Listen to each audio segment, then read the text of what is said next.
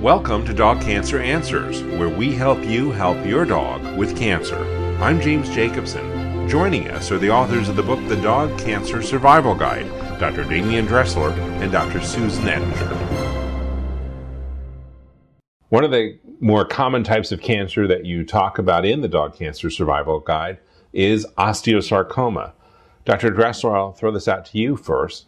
If you have a dog who has osteosarcoma, what are the signs and symptoms that you may notice?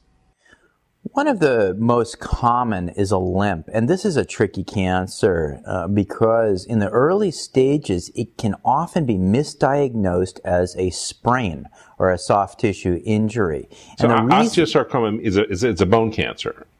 It is a bone cancer, yeah, and it most commonly occurs in larger giant breed dogs, but not always, and it most commonly occurs in the legs and the long bones of the limbs, but not always. So your typical case of osteosarcoma, giant breed dog, and the way that it first shows up is with a limp because there's a tumor growing in the bone. That's the most common presentation. However, it doesn't always have to look like that. It can occasionally occur in the bones of small breed dogs. And sometimes it can not only involve the legs, occasionally it'll involve other big bony parts of the skeleton, like the shoulder blade or the pelvis or the ribs or other areas like that. Dr. Ettinger, New York, your thoughts on osteosarcoma?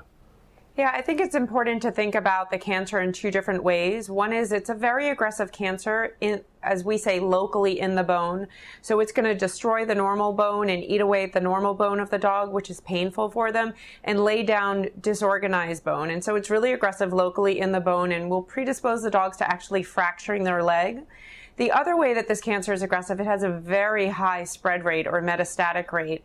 And we know that 90% of dogs that at the time of diagnosis, even with normal chest x-rays, the cancer is already spread. We just can't detect it. So it's one of the cancers that not just treating the cancer in the bone, but treating the dog's body systemically is as important and has been shown to have the dog statistically live longer if you both, again, treat the primary cancer, usually with surgery, and then follow up with something systemic like chemotherapy.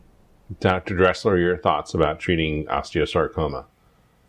I absolutely agree. Early intervention is so important. Get those x-rays if you have a limping dog, everybody, especially if you have a giant breed dog, so you can rule out bone tumor. Absolutely, surgery is critically important. Chemotherapy has its place. We can't forget about apoptogens, which are those plant-derived supplements that help to turn on cell suicide in cancer cells.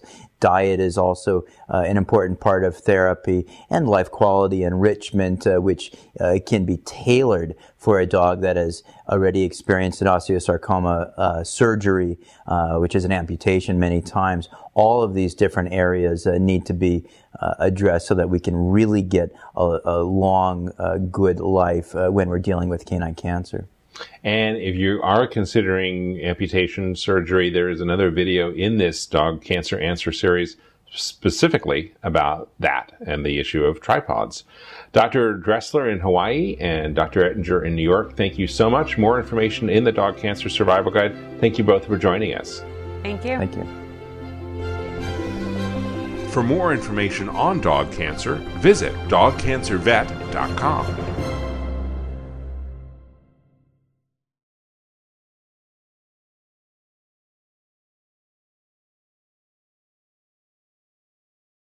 Is artificial intelligence going to change veterinary medicine? Well, it already has. Right now, on Dog Cancer Answers, we're speaking with Dr. Kelly Deal of Morris Animal Foundation about how AI is impacting veterinary research and the practice of medicine itself. That's on Dog Cancer Answers. Get it wherever you get your podcasts or at dogcancer.com/podcast.